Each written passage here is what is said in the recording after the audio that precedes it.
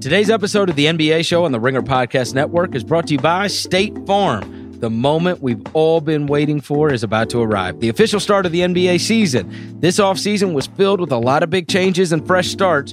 For the fresh starts in your life, talk to a State Farm agent. So when it comes to insurance, you don't have to go at it alone. There's going to be a lot of fresh starts this year. We're going to be talking about DeJounte Murray. We're going to be talking about Michael Porter, two guys that are going to have fresh starts this year.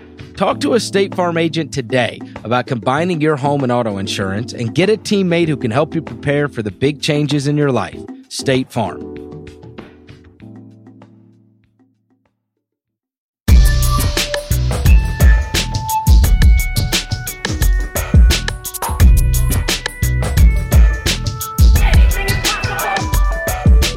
Welcome to the Ringer NBA Show. I'm Chris Vernon, and joining me as he does every Friday now from TheRinger.com is Kevin O'Connor, a.k.a. Kevin O'Bomber, a.k.a. Kevin O'Conflict, a.k.a. Kevin O'Camera, Kevin O'Candyland, Kevin O'Pinionated, Kevin O'Climber, Kevin O'Croissant. Kevin! Verno, what's going on tonight? How you doing? You have a good day over in Memphis? Everything's good. The season is right around the corner, and we woke up to big news this morning. Because it was very early that Adrian Wojnarowski from ESPN broke the news that Brad Beal had signed an extension with the Washington Wizards. I was shocked. Were you? Yeah, I was quite surprised. I think with Bradley Beal, you look at, if you're Beal and you are on the Washington Wizards bench and you look down, you just see Mo Wagner picking his nose. You see John Wall wearing street clothes, recovering from his injury. Then you look at the court, and it's just a bunch of guys that, are going to be on who he play for this year on TNT, and Charles Barkley's not going to be able to get the answer. And then you look around the league, and you're like, wow, everybody would love to have me. I'm surprised in that sense. I'm not surprised in the sense that Beal, everything I've heard, is a loyal guy, that he's tight with John Wall now, that he, wants to see this through with Washington. But I think for him, it's pretty clear what's happening here. His contract aligns with John Wall's. It goes through the 2022-23 season.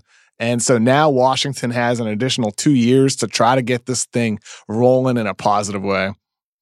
Yeah, 2 years, $72 million was the max extension for Bradley Beal. And so I guess he is going to see it through. There's other. Listen, it doesn't make him less tradable. No, right? It doesn't. Not at all. It doesn't make him less tradable. Anything, it makes him more tradable. Yeah, right. Yeah. So, it doesn't make him less tradable. But I do think that, there is the commitment that he made. They sold him on this in Washington. And I think that's what was surprising to me, that he was sold on staying in Washington and playing there. Because I just didn't see necessarily him. I just didn't see him making that commitment. That I thought that this was going to be something that hung out there throughout the year. And I think that was probably, it was a big selling point for them. Like, do you want to talk about this the entire season? Or sure. Do you want to just go lock this down and we can start playing basketball this year and this can go away? And that's the Buddy Hield situation now, where he's just constantly talking about it. Okay, that's a whole different thing. But no, let's move to that. That is insane. I broached this topic on the Tuesday pod, but Kevin, this is insanity. It's pretty wild, man. No, it really is. Look, that team, if you are building a team and you have a dynamic point guard who is still getting better and better and better in De'Aaron Fox, and then you have Marvin Bagley, who you just drafted number 2 overall in the NBA draft a year ago. You just said before we recorded it's going to be MVP this year.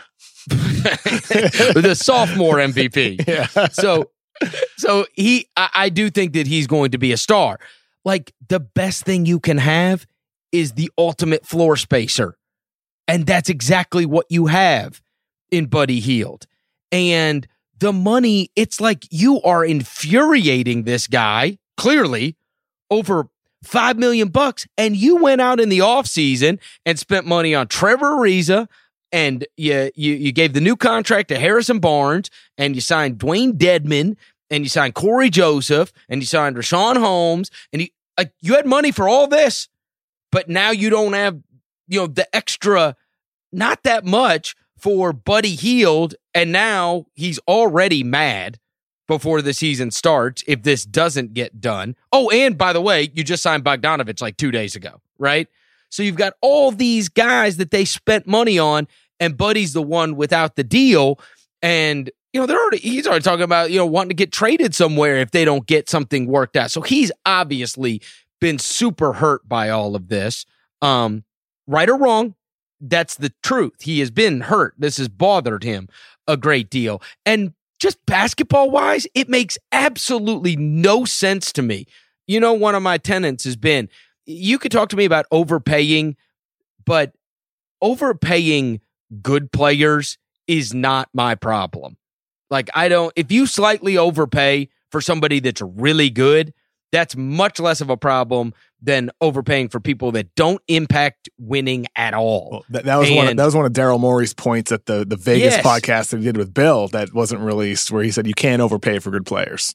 You can't. And Buddy Hield is freaking good. And he's about to enter, age? I know his age got older last year. We added a year without to 41. Adding a year. He's 41. Still, he turns 41 in December. Stop. But we're talking, what? The next 5 years, his age is 26, 27 through 31, 32. I mean, those are great years to have a guy, especially a guy that's a shooter. It's what he is. I don't understand it. He's only 26. He's entering his prime right now. He turns 27 in December, not 41 for what it's worth. But he turns 27. He's still super young. Yes, and if you're talking about like, oh, well, he's not worth that, right?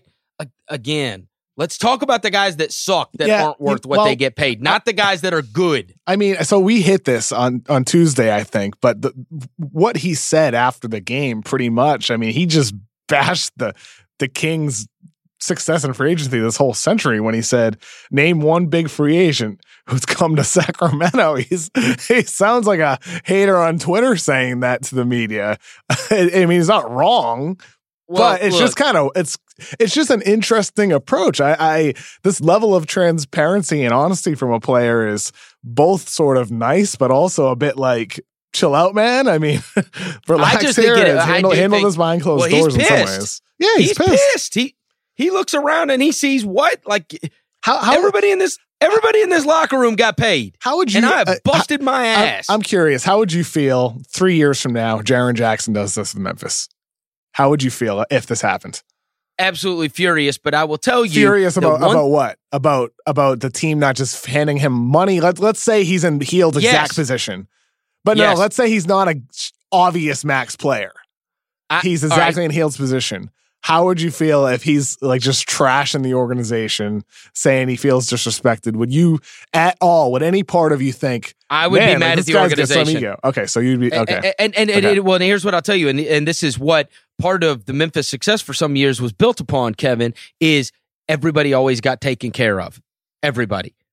And they were overpays. At the time, everybody thought they were overpays. Right? So if it was Zach Randolph signed multiple contracts, Mike Conley and Marc Gasol both signed multiple contracts. Even you go all the way back, they signed Rudy Gay to a max deal. And the point was, and I did, and this is actually a great topic, because at that time I thought you should just let him walk. Right? Now, they never got into like contentious, or it never got into what he wanted versus what they were willing to give. None of that ever happened. But I thought, this guy is not worth max money. You're going to hamstring the organization if you pay somebody like Rudy max money who can't carry the load. And the point was made to me at the time, and I've never forgotten this. It was, if you pay a guy like Rudy, even if it's an overpay, Rudy Gay is really good, and he's always tradable. So if it doesn't work and it does start to hamstring the organization, then guess what? You can move off of it, which coincidentally they did. They did. And they were proven right. You can trade, but it is always better to take care of your guys. And I think it is paramount in a small market to take care of your guys. I would tell you that is part of the reason for the elongated success that they had making the playoffs, for 7 straight years, was because they always took care of their guys. And I think you realize in a small market, you don't want to be the one because it's hard to get them. If you're not going to get them in the draft, you're not going to be a big player in free agency. Buddy Hield is dead on right. And, I can't believe they pissed him off this much. Is he at all? Okay. It's this is not anything that I've heard. It's just my sense from just reading the situation from the outside has to be the fact that this got to be him and his circle, like his agent, trying to create some leverage here. Has to be, right? I mean, I don't think you go this far publicly in front of the media with microphones sticking in your face and say the things that you said this week, essentially saying the Kings have never signed a big free agent, saying that you feel disrespected, and that you'll go somewhere else, find a new home if the Kings don't want you. To me, it seems to at least suggest that they don't have leverage to get the money that they want, which would turn this into a prove-it year where he would enter free agency next summer. I think that's true. Obviously, the Kings have the leverage because, he's a restricted free agent anyway, right? And they don't have to pay him right now. They don't have to. But again, it makes no sense to piss him off. None. They didn't have to pay Bojan Bogdanovic either. Yeah, but he also as hell didn't have to pay Harrison Barnes and Trevor Ariza and everybody else under the sun. And that's and that's where I'm with you in the sense that it's like, they made some other moves, especially the Harrison Barnes one. But the point is that this is what contract negotiations are in any industry. It's about leverage. It's about having an opportunity and using that opportunity and leveraging it against your employer. And right now, Buddy Hield does not have that leverage. I get it, but you've pissed him off. That's the problem. He did. You pissed him off, but then then next July, maybe he's cooled off by then, and he's happy to sign on the dotted line after. No, maybe if they don't sign him by tomorrow, this is Buddy's storm. Buddy's an emotional guy. He always has been, and if you're the Kings, you know him just as well as anybody else in the league can. So you got to assess the situation here and think to yourself: is Buddy going to be the type of guy who holds on to this for the long run, or is he going to be the type of guy who he's overreacting now as part of some theater to create leverage, and that come July when you got to give him the money, you'll happily do it then, and it all will be forgotten, and in the next 3 or 4 years will all be great and glorious, and you'll make playoff runs. What have we learned though, Kevin? The guy that wants the trade, the guy that asks out, and if they don't get that deal done, you better believe his agent and him are going to talk about wanting to be out of there, right? They usually get their way. Because you just don't want it in the locker room. You don't want a guy that's all right. He's not going to be all in. What if that's the galaxy brain move here? What if that's what he actually wants? What? Out. No, I think he wanted the money, and he didn't. And they're not giving it to him. Yeah, and they gave $25 million to Harrison Barnes, and he looks up and goes, "I'm better than this guy." Well, when we record Tuesday, we'll know. And you know what I mean? He is better than Harrison Barnes. He is. Next Tuesday we'll know because the deadline's Monday. But I promise you, that's the thing that happens. You don't want that guy in that locker room anymore. If he don't want to be there, they would find a deal, and you could get a ransom for him. Get over it. I mean, like seriously, if you're not, that's what the league is right now. You're a restricted free agent, and if you don't get your money now, you get to prove it over the course of the year, just like any other player does. He's not entitled to get a max contract right now. He's not a max level player. And ultimately, I think right now it's a big overreaction. I think for Buddy Hield, he is right to feel slighted. He is right to feel like he's a max player because, as he said, every player should be trying and working hard and trying to become that max level player. But right now, the Kings don't feel like he is. I don't feel like he is. A heck of a lot of people don't feel like he didn't even ask for the full max. That. He didn't even ask for the full max. Well, he asked for the full max, but he's willing to take a little bit less than the full max. Yeah. We're going to know next time we record, and it's going to be weird if going into the season if he's not signed. All right, Buddy probably could have handled this better. The point is, the Kings are stupid. How do you screw that up? You've got the point guard, the shooter, the big. I don't agree. I tend this should be easy to build around. It's not. Give me those three guys, and I could build a real team, man, for a long time with those three. You make the strong point that they made some other signings like Harrison Barnes that they shouldn't have made. They've extended other guys. They have some veterans, 12 million, 13 million signed for multiple years. You're right about that. But they have that. That's their circumstances. And so the point is, what I'm making here is for Sacramento, yes, you want to keep Buddy Hield, but right now, do you want to give him that money before his season when, like, you don't know if he could suffer a major injury? For you as the Kings, it also makes sense to wait until July because you already have so much financial commitment to other players. You don't want to really hamstring yourself by giving the money to a guy who he could get hurt. I mean, it could just happen. Somebody else could get hurt, and then that money is what's weighing you down. So you need to retain your flexibility if you're the Kings. And I think right now, if there's a number where you're comfortable, but then there's a place where you're not, and that's the max or close to it, I would wait. I think it is insane that they are not signing him, and that is not part of their core. That they don't look at their core as Fox, Hield, and Bagley. It can be both, and then build around that. It won't be. It won't be. Okay. Well, and no, I remember. I look forward to Tuesday. I remember with Bobby Marks tweeted this early this morning while talking to teams regarding the philosophy of rookie extensions. This comment resonates. The last thing you need is for a player to mentally check out before the season even starts. And that's the situation they created by paying everybody else but him. And now they're going to deal with it. And I think it's a shame because that's a team that had playoff hopes. And I know you say we'll know by Tuesday. Maybe they'll get it done. And this will be water under the bridge. But if they don't, I think that's crazy. I think it's absolutely crazy. All right, Kevin, moving on. A story that has come out tonight is that Zion Williamson did not travel to play in the last preseason game for the New Orleans Pelicans. And according to Adrian Wojnarowski, it seems like more than just, hey, we're getting him some rest before the season starts. Sounds like there's going to be some test run. And, obviously we got our fingers crossed right before the season starts. Boy, I hope there's nothing bad wrong with him. Yeah, Woj reported a couple hours ago, as of recording, it's 6 Pacific right now. He said on ESPN that the Pelicans are being cautious with Zion's injury, and they hope to know more in the next 24 hours. But this isn't a typical preseason rest situation, so they're not making excuses here. There's an actual injury that they're looking at.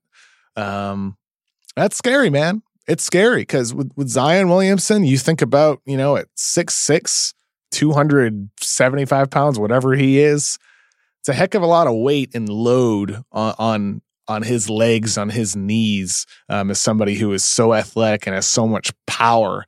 It's scary, man. He already had that injury in college when his shoe exploded, and the fact that they're already checking this out now is a bit worrisome. And it brought to mind my buddy Brian Sutterer. He makes YouTube videos, and he's a doctor as well. And he talks about sports injuries and injuries across sports, but especially in basketball. And he tweeted, I think it was last week, about Zion's walk, his gait. And Brian had mentioned how he has like an inward alignment with his knees, which is something that historically can lead to a greater risk of ACL tear. Not that that's the case here, but it's just a bit scary. I mean, I think for Zion, that any athletic player, that jumps into orbit the way Zion does when landing, it's scary sometimes. And I think that's really my only concern for his future in the NBA is durability. And so hopefully this is nothing. And hopefully he's back. It's the landing that you talk about, because when you're dealing with any of these fast twitch guys that are so explosive, and that is every time you see Russell Westbrook going flying down, right, and landing, and he has been exceptionally durable. And obviously the one that comes to mind is Derrick Rose, right? Yeah. And that's having to land. And so when you're talking about landing on 280 pounds, right? Like, I mean, you're always it's going to be hard to hold up. But here's hoping that this is just something very minor, because there would be, I mean, you want to talk about deflating with the season starting. Oh, I know. If there had to be an extended amount of time that we don't get to see this kid, I mean, hell, they put him on national TV 30 times because of him. That would be awful. So let's just cross our fingers and hope that we know it's more than a precaution, but here's hoping that it's something very minor. Hopefully by tomorrow morning, Friday morning, we get some good news. Hopefully we will get some good news by tomorrow morning. We'll take a quick break. When we come back, we're going to talk about the GM survey that dropped this morning. Today's episode of the NBA Show on the Ringer Podcast Network is brought to you by State Farm. The moment we've all been waiting for is about to arrive. The official start of the NBA season. This offseason was filled with a lot of big changes and fresh starts. For the fresh starts in your life, talk to a State Farm agent. So when it comes to insurance, you don't have to go at it alone. There's going to be a bunch of fresh starts for this rookie class, and we're going to be talking about guys like Tyler Herro and Carson Edwards and others. Talk to a State Farm agent today about combining your home and auto insurance and get a teammate who can help you prepare for the big changes in your life. State Farm. All right, Kevin, so the GM survey dropped this morning, and the GMs, 46% of them picked the Los Angeles Clippers to win the NBA Finals. I guess I was a bit surprised that the Bucks got the second most amount of votes at 36%. The Lakers were the team that followed them at 11%. And then this was interesting to me.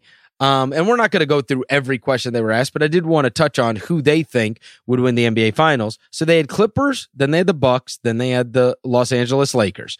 The also receiving votes were the Warriors and the Blazers. How about that? As teams, right? I mean, like, and this is the 30 GMs around the league that responded to 50 different questions. John Schumann does an unbelievable job with this on NBA.com every year. And so on that survey, but I was just a little surprised that those, I certainly expected the Clippers, the Bucks, and the Lakers to be mentioned. The Warriors and the Blazers being the other teams that GMs mentioned was, I don't know, just a little surprising to me. You know, I'm most surprised, though, by the 11% for the Lakers. We don't know how many GMs actually voted. He said it wasn't 30. Right. But if it were 30, that would mean only 3 voted for the Lakers with LeBron James and Anthony Davis to win the championship. That's a bit surprising to me. I know. And the other thing I feel like they've just been overall underrated. We've hit on this a bit before, and we will again when we do like a season preview thing next week. But I feel like they've overall been underrated with AD and LeBron and their supporting cast. Here's the other thing that stands out, Kev. Only one Eastern Conference team mentioned. And it wasn't the Philadelphia 76ers. Right? Only one. I would pick. Only one got got votes, and that was the Milwaukee Bucks. Everybody else was a Western Conference team. And I think that speaks to what this season is going to look like in the Western Conference. You want to talk about a war. I mean, for those 8 playoff spots and the seedings that go along with them, this is it's not going to be easy to have, I mean, some kind of a 60, 58 win season. It's just not going to be easy. There's too many good teams in the Western Conference. I'd imagine it will be rather bunched up. All right, so I said we're not going to go through all of the different answers, but let me just ask you, were there any that particularly stood out to you that the GMs answered and you were surprised by their answer? Yeah, one in particular, the fact that Brad Stevens was voted as the best coach last year, but he didn't get a single vote for this one. I mean, I really don't understand. It's pretty weird how quickly perception of him changed in the eyes of general managers. How about the best small forward being voted Kawhi by a very healthy margin and LeBron James being second? LeBron got some votes at point guard, though, I noticed. And he also got some votes at power forward. Yeah, so maybe they should have delineated on this. Maybe we should just stop using positions. I think that might be fair. Maybe, or just switch to guards, wings, and bigs. Center was a very interesting one, though. I was surprised that Jokic had so many more percentage of the votes than Joel Embiid. I thought that would be more. How about more than Anthony Davis? Yeah, and Davis. I thought that would be more split, but Davis obviously got a lot of votes. He was ranked as the second best power forward. So, but those two guys are centers. Like when you think of centers, I would say right now, young centers in the league, the debate would be Jokic and Embiid. And I would have guessed that would have been a closer vote between Jokic and Embiid amongst NBA general managers. Which one would you rather have? Who's the better player, do you think? Embiid when he's at his top of his game because of his defensive ability. Right. But I mean, look, with AD not getting the most votes, it's partially because of durability concerns, and that would be the concern there with Embiid. But if you're picking a guy totally healthy, 100%, you would take Embiid for that one game. I think so too, and that's why I was a little bit surprised at the difference in percentage between those particular between those two players. There wasn't really all that many surprisings in the defenders. And, it's generally the same guys, right? You're talking about Kawhi and Rudy Gobert and Draymond Green and that group. And so the GMs feel just like the fans and everybody else. You mentioned the Brad Stevens thing. He did get votes. He was second in making the best in-game adjustments. So at least they gave him that. Right, he was ranked behind Rick Carlisle, but he did get the second. How can you vote for the coach to be second in best in game adjustments, which is a critical component of coaching? Yes. But he doesn't get a single vote for best coach, which it's just very interesting. All right, the other one that shocked me was that the GMs voted the Denver Nuggets as the most fun team to watch. I just didn't expect that to be their answer. But I guess in fairness, a lot of the really good teams, we don't know what they're going to be like to watch. You know what I mean? This year, what's it going to be like to watch the Clippers and the Lakers, and even Philly's going to look a lot different. We kind of know what the Bucks look like to watch. The Pelicans were ranked second on that. So you can't say that it's not you can't say that they're not looking forward. Because they're obviously looking forward. Nobody was sitting there going, God, that Pelicans team is fun to watch last year. That wasn't fun to watch. So they're obviously looking forward, and yet they didn't look forward with some of the new teams with the new acquisitions. Nuggets were also voted best home court advantage, which that stunned me too. Oh, no, that doesn't stun me. The air is that's real. Just the thin air is real. Okay. With the air, I understand. Yeah, that makes sense. Well, that's the reason they get that. That makes sense. Yeah, true. And that's why Utah's second. Yep, very fair. I mean, it's real. I'm thinking crowd. I'm thinking crowd noise and all that. No, especially when you travel there. If you've got a back-to-back in Denver, just go ahead and chalk that up as a loss, right? Yeah, I was thinking more crowd noise, and that's where Golden State comes to mind, Toronto, Boston, Portland. All those these teams guys. These guys have trouble breathing. Yeah, very fair. That makes sense. That's the problem.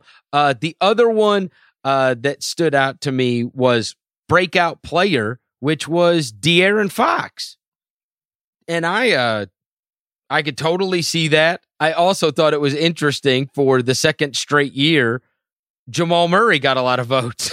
Didn't Jamal Murray have a breakout last year? I thought he did, but these were the votes.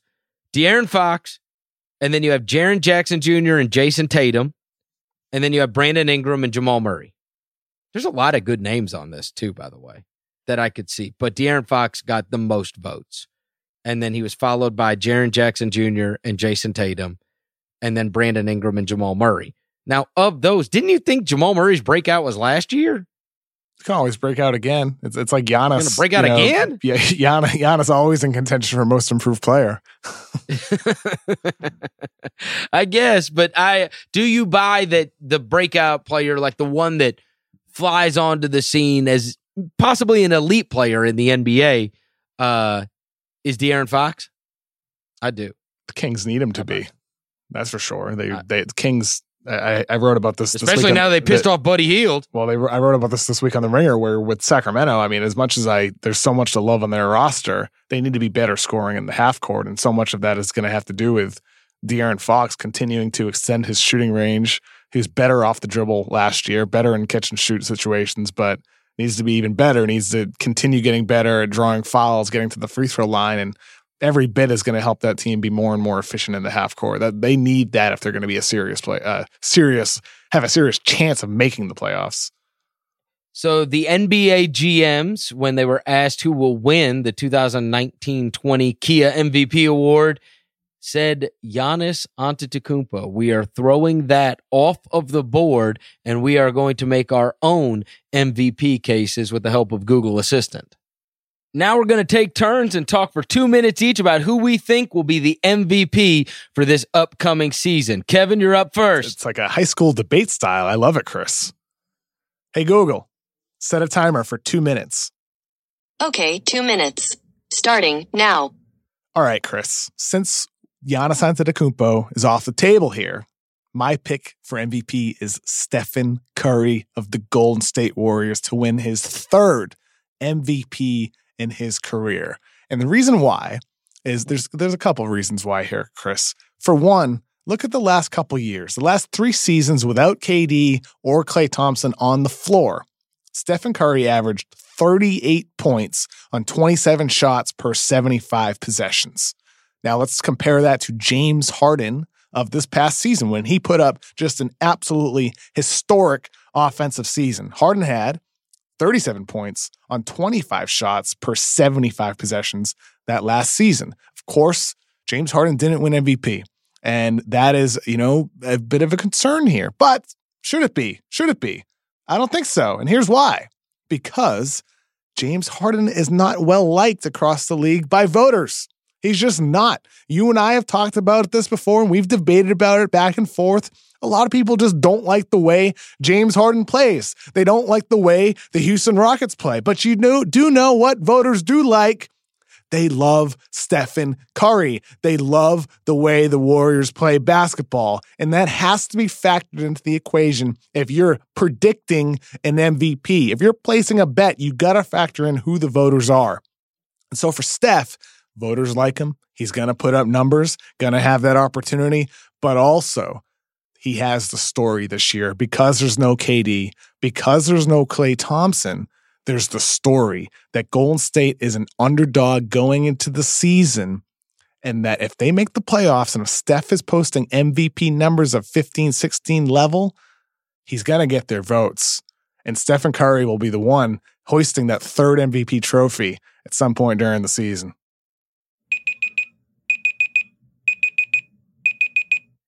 All right, my turn. Hey, Google, set a timer for 2 minutes. Okay, 2 minutes. Starting now. While that is a good pick with Steph Curry, Kevin, I am here to tell you that somehow, some way, everybody has forgotten who the best basketball player in the world was just a few months ago, and that is Kawhi Leonard. Kawhi Leonard has now moved to a different place. He's going to be healthy. He's going to be happy. He's in Los Angeles where he wanted to be, even though he carried Toronto to a championship last year and played great throughout that season. But we just ended a playoff run that was absolutely out of this world. I get that he doesn't talk. I get that the only thing anybody knows about him is that he's got a goofy laugh. I guess they know 2 things, that he's got a goofy laugh and that he is an unbelievable basketball player. He just got done in a playoff run averaging 30 points a game, 49% from the field, 38% from 3, and was overwhelmingly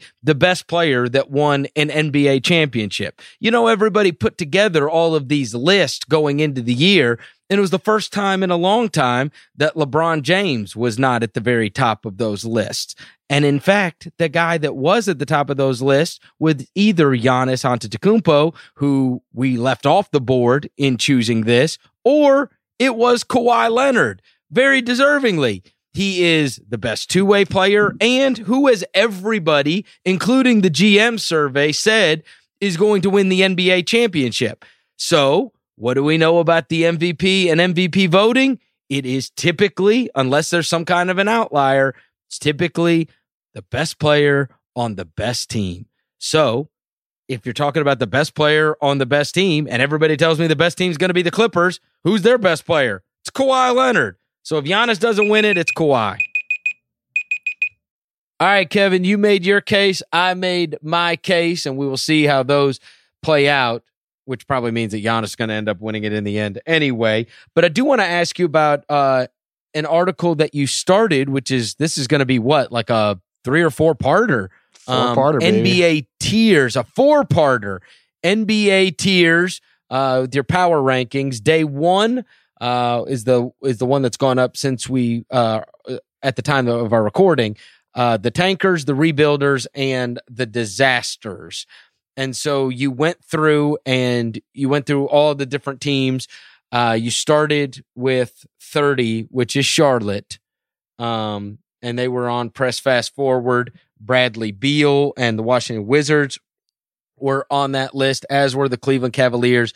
And say it ain't so, you put the bright future Suns on Press Fast Forward.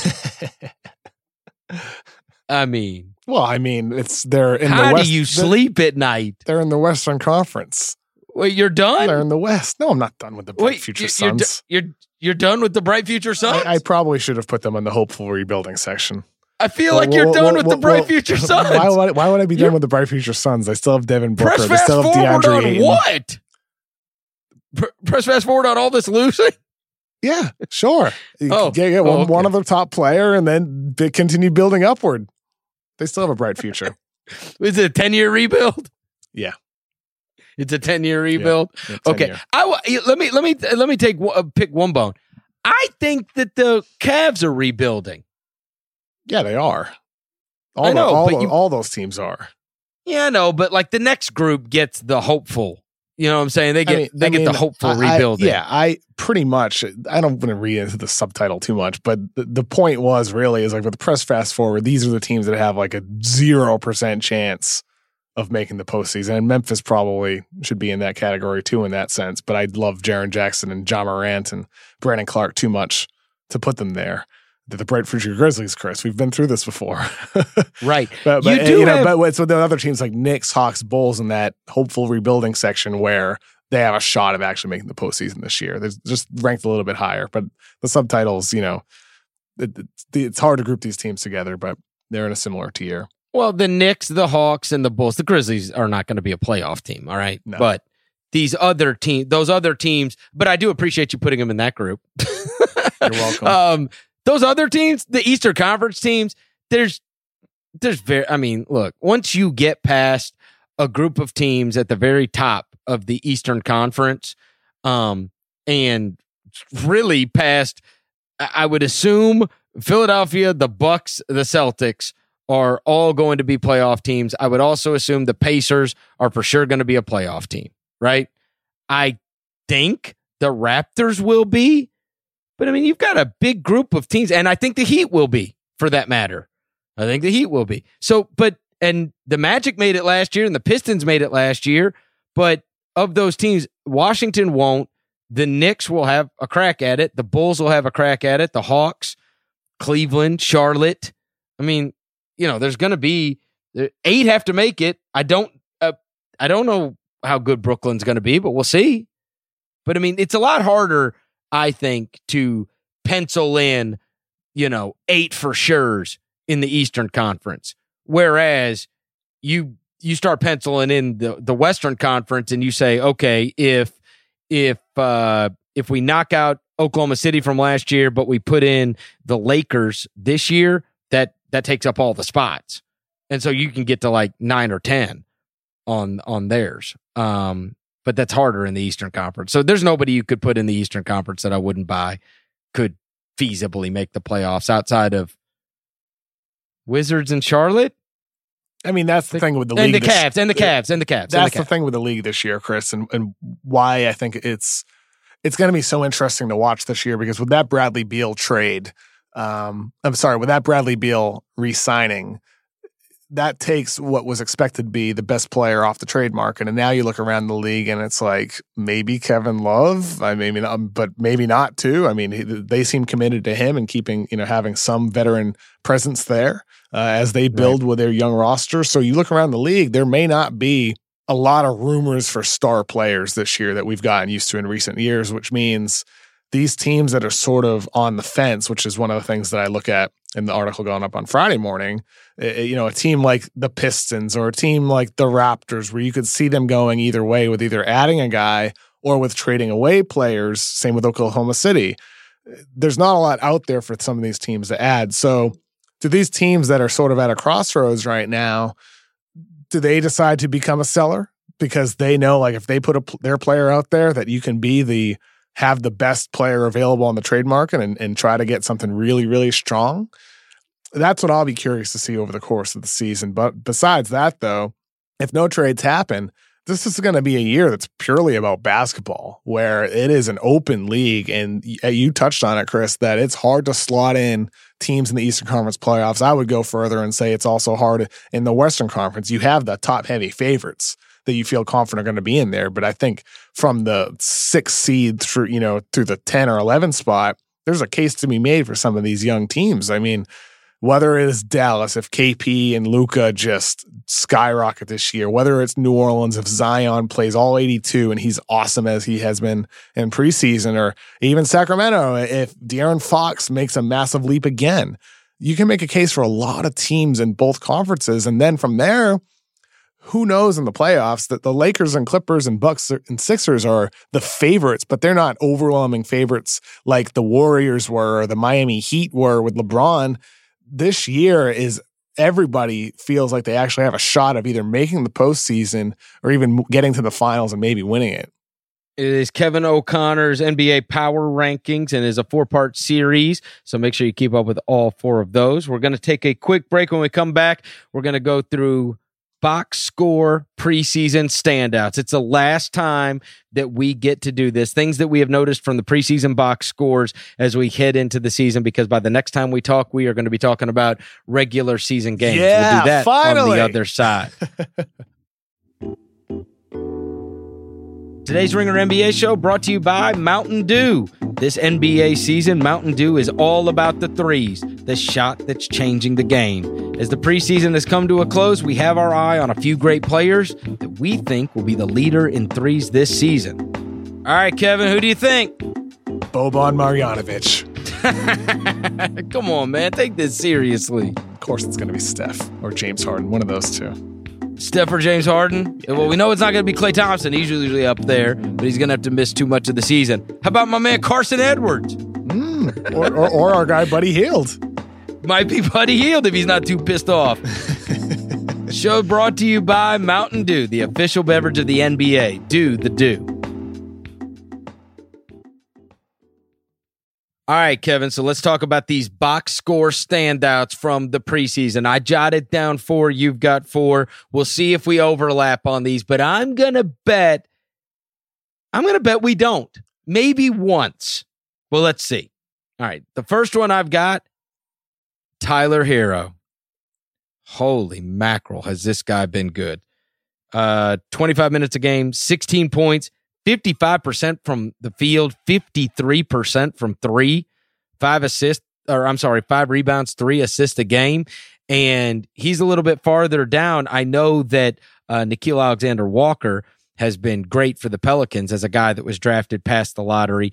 Tyler Hero, so far in what we saw in Summer League and now what we saw in the preseason, looks like one of these rookies that is going to have a big immediate impact. And that's a super interesting team in the Heat. But we saw him in Summer League, and you can say Summer League doesn't matter, and you can say preseason doesn't matter. It matters. At some point, this guy just friggin' makes shots like crazy. And I think that amongst, there's going to be the guys at the very top that obviously make a very big impact on their teams. But this looks like a guy that was drafted a little bit further down that could absolutely have a huge impact on his own team in his own right. So Tyler Hero super stood out to me. Yeah, and it's not like he's just hitting some standstill shots. He's hitting shots off movement, off of screens. He's driving to the rim and creating for himself. I mean, I feel like a big dummy. I had him ranked too low in the draft. Even if he doesn't continue to what he's doing right now, I had him too low. All right. What's your first one? First one. This is overall. This is not just one team. This is as of Thursday night. NBA teams across the league in preseason have attempted 40% of their shot attempts from 3-point range this preseason. What? And that's notable Because if you look historically, Chris, at preseason 3-point rate and compare it to regular season 3-point rate, there's an incredibly strong correlation with that rise year to year. So even if teams aren't shooting 40% of their shots from three during the regular season, maybe it's 38%, maybe it's 39%, maybe it's even 37%. The point is that once again, the 3-point rate across the league is going to ascend upward. That's what we're going to see this year. And it's very possible, if it is consistent with the preseason, that it will be one of the largest leaps ever from year to year. As an example, though, Chris, Houston this preseason has attempted, it's ludicrous, 60% of their shots from three. One of the more interesting teams is Washington. They're at about 43% on their shots being attempted from three, and they have the greatest difference from their regular season 3-point rate last year to what we've seen this year. Minnesota being another team, they've had a significant rise, and that comes with having Gerson Rosas being hired as general manager. Ryan Saunders, rather than being an intern head coach, now is the actual head coach. So they changed their system in Minnesota with a new front office, like Washington with Tommy Shepard there now. So we're seeing these teams just shooting a heck of a lot more threes. Again, following Houston along. Houston is still far ahead of everybody else, but this does not seem to be stopping or even plateauing. We are going to, we'll keep track of that as the season goes on and see if this number goes up dramatically again. My number 2, and this can actually fall in line with what you were saying about Tyler Herro. Okay, Kevin, I write that article for The Ringer on the players that will not fail. And I'm going to tell you that there was a player on my in the article that I ended up taking out of the article because I was talked out of it by NBA talent evaluators, and I will never forgive myself for this. And it was Carson Edwards. And watching him the other night hits 8 threes, scores 26 points in the third quarter, and goes 8 of 11 from 3 under 9 minutes. Under 9 minutes. He goes 8 of 11 from 3. And I am watching this and I'm going, I can't believe this. I can't believe it. Like, I watched the friggin' NCAA tournament, and the whole time I'm sitting there telling everybody, bro, if you don't think this translates, you're crazy. But this is why I got talked out of it. It wasn't the size thing that got me talked out of it. It was, you got to be super careful where he gets drafted, because if he goes somewhere to a coach that gets him and is like, he's got to run the team point guard and not just be this fire starter, then he's going, like, you, especially in the second round, you could end up not finding your place. And now he's just like an undersized guard who doesn't really run the team, because so many teams want their backup point guard to just be the, get us in our offense, run the team kind of guy that they trust. And you've got to just kind of let him have the ball and be what he is. And I'll be damned if he didn't end up with the perfect coach and the perfect team for that. And they're obviously letting him be him. I mean, for God's sakes, I don't care if you're even making them. Any rookie takes like 11 shots in 9 minutes. They may never play again for most of these coaches. Half these rookies are so scared to shoot at all. But they've empowered this guy, and you're getting that Purdue Carson Edwards. I saw it in Summer League. I've seen it already in the preseason. And we know that Brad had immense success with a little guy that could get buckets once before. And I'm never going to forgive myself. And, I do that, but then I talk to people that actually make the decisions and have say in the league. And if my whole thing is these mock drafts are stupid, and when we look back in the years, there are guys that are way underdrafted, and that's my whole concept of doing it. And I'm going to beat myself up over that one forever. This dude gets buckets, straight buckets. So what you're saying is the Grizzlies need to let go of Zach Kleiman and hire you as general manager. No, it is not. I don't believe that one bit. And I would tell you that I didn't even talk to any of them. Are you kidding me? You think they're going to talk to me about that crap? Yeah. Are you kidding me? They stay away from you. Fortunately, we've had 10 front offices here. So I got people all over the league now. I mean, that's the issue. They just haven't hired you. That's my point, Chris. Yeah, right. They haven't hired you. But if they would have listened to me, they'd have been a lot better off in the draft. I promise you that. If they would have listened to you, Marcus Sol and Mike Conley would still be on the team. No, we didn't. I'm talking about the draft, Kevin. We didn't have a good draft pick for 10 years. I'm not kidding. From Mike Conley to Jaren Jackson. From Mike Conley that's 10 years. 10 years of no second contract draft picks. Marcus will be rotting away in Memphis right now. We're loyal to our players. We're loyal. What? I don't trade players. That's what you would be saying.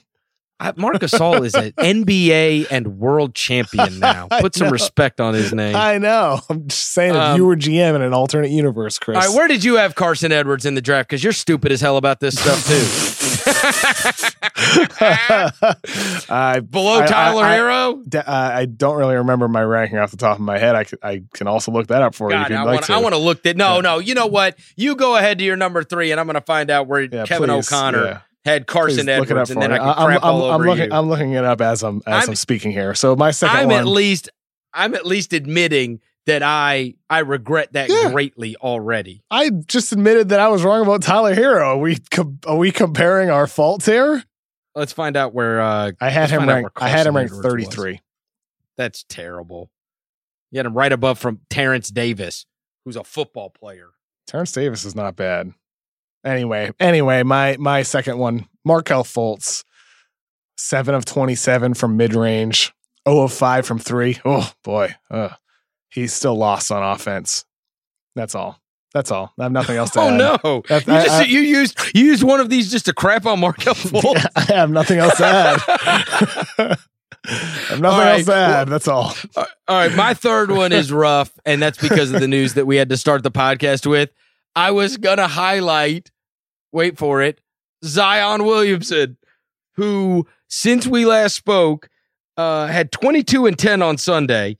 And in those 3 games, he had shot 29 of 36, 23 points, almost 7 rebounds, 71% from the field, and averaging 27 minutes a night. Like, Kevin, he had just exploded in this preseason. 29 for 36. What is that? So I had one of mine is Zion as well. Okay, this is a hat tip to our producer Bobby Wagner, who passed along this idea because he said, everybody's talked about Zion's shooting percentage. He's shooting 80% in preseason, but that's largely because of his shot selection. 42 of 49 of his shot attempts have been inside 5 feet. Good. He's essentially playing like DeAndre Jordan. Good. Except he's not. He's what I want him to do. His shots are like DeAndre Jordan, but the way he's being utilized is not. I mentioned in my article coming out Friday where Alvin Gentry is getting so damn creative with Zion. So it's been fun to watch him running off screens towards the rim. It feels like you were saying that as a demerit. No, not at all. Oh, okay. No. I have no. I will tell you, it's just interesting that that is such a frequent rate. It is both a testament to the coaching to get him there with the play calling, running him off screens that get him going downhill towards the rim. It's also a testament to his ability to get to the rim from driving to the rimmer, but also it is still one knock on him. The fact that he is a limited perimeter player, and that is an area that he needs to drastically improve. I will say this: if you can get me that kind of production, shooting like that, then so be it. And if of all the knocks that I have had on DeAndre Jordan over the years, his shot selection is not one of them. Well, he knows his game. It's not like, yeah, right. He ain't doing something he shouldn't be doing. You know what I mean? I mean, I guess you could say, well, he should be able to hit mid-range shots. Like, I don't want him shooting mid-range shots. Go ahead and just dunk it every time you get it. And Zion Williamson, 29 for 36 until he went out. Let's just pray he's not injured. All right, my fourth one. And here is a guy that we have not mentioned on a show, which going through the box scores, and he has had a good preseason so far. He's only been playing 18 minutes per game, but in those 18 minutes, he's been getting 11 points, 49% from the field. We have the same guy, don't we? Is this Michael Porter? It is not. Okay. Well, so I have Michael Porter written down 16 minutes per game, 11 points, 4 rebounds. So when you said 11 points, I was like, what? Okay. All right. So this guy that I'm talking about, 4 assists, 3 rebounds, and a steal. He just turned 23 a few weeks back. And when we last saw him, we thought that he was on his way to becoming possibly something special.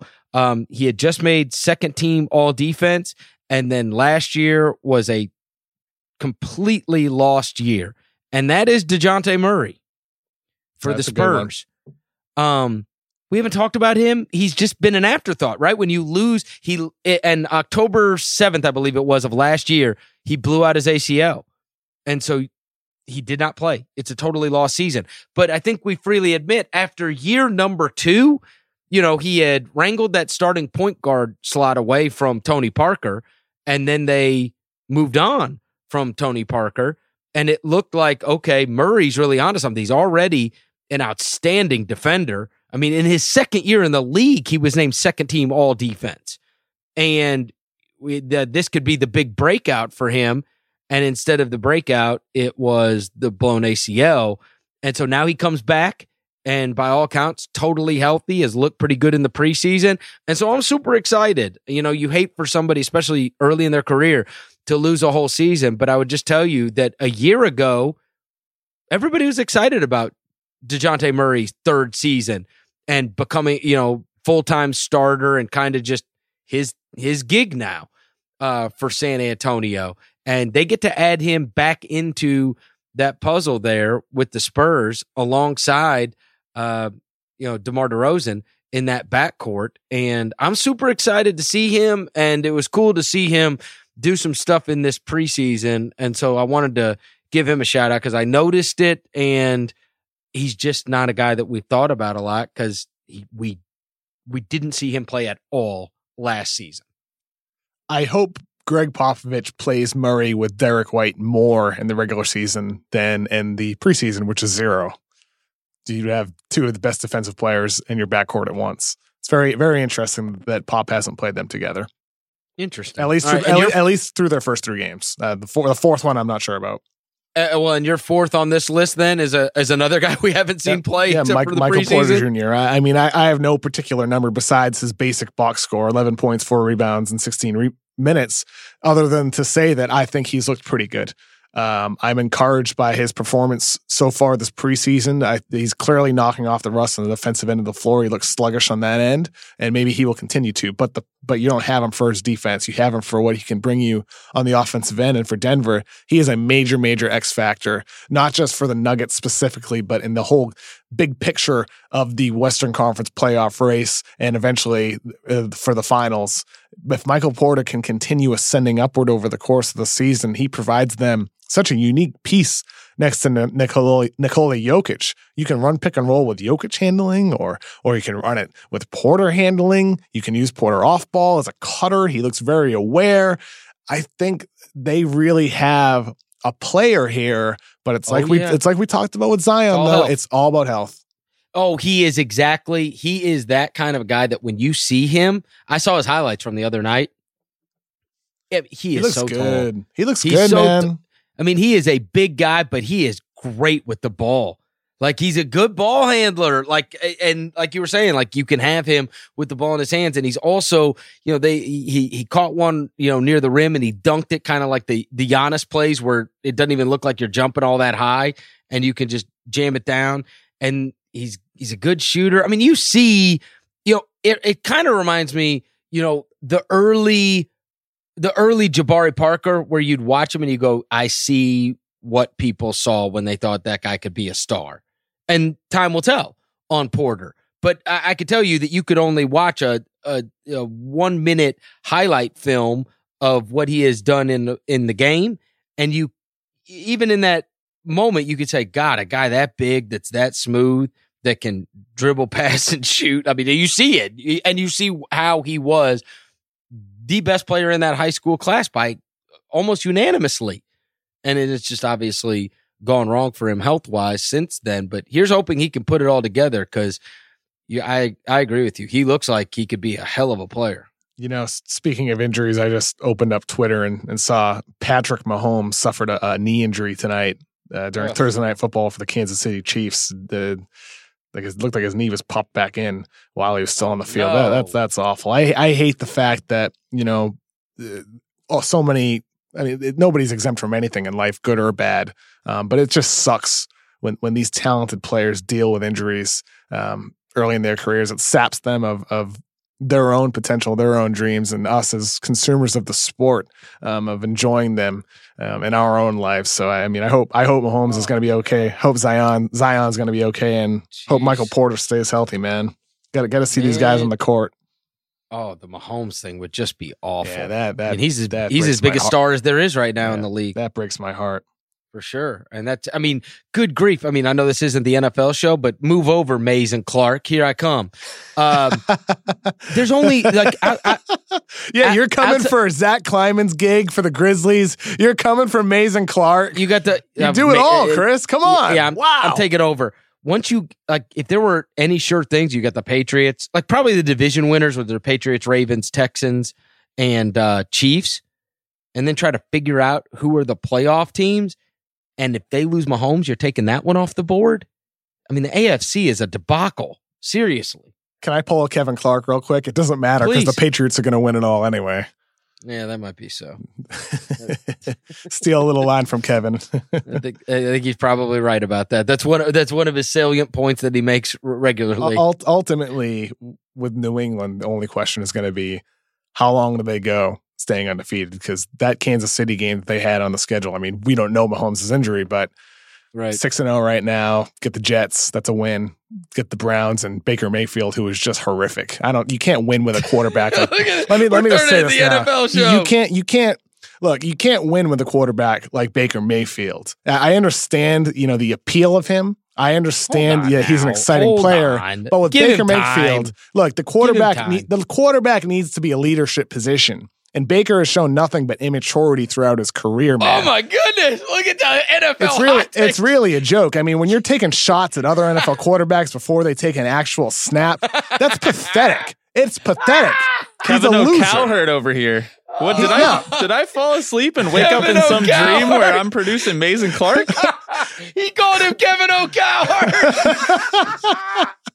I mean, Colin's got a lot of iffy takes, but his take on Baker Mayfield is just so perfect, man. That is his corner, though, Kevin O'Connor. You can't have that. I'm the back seat man. I'm enjoying hearing him speak about Mayfield because he's right. And the Browns are never going to win anything as long as Baker Mayfield's their quarterback. Damn. I didn't expect that. Oh my gosh. All right, Kevin, have a wonderful weekend. The next time we speak, the NBA regular season will be upon us. I look forward to it, Chris. This is going to be a long weekend until Tuesday because that day, boy, I'm fired up for it, man. It's going to be good. It's going to be good. I love you, Baker, even if Kevin doesn't. It's going to do it for another Ringer NBA show. Thanks to everybody for listening. If you dig what you're hearing, go give us a rating and review on iTunes. 5 stars, 5 stars. It really helps. And we will talk to you next week.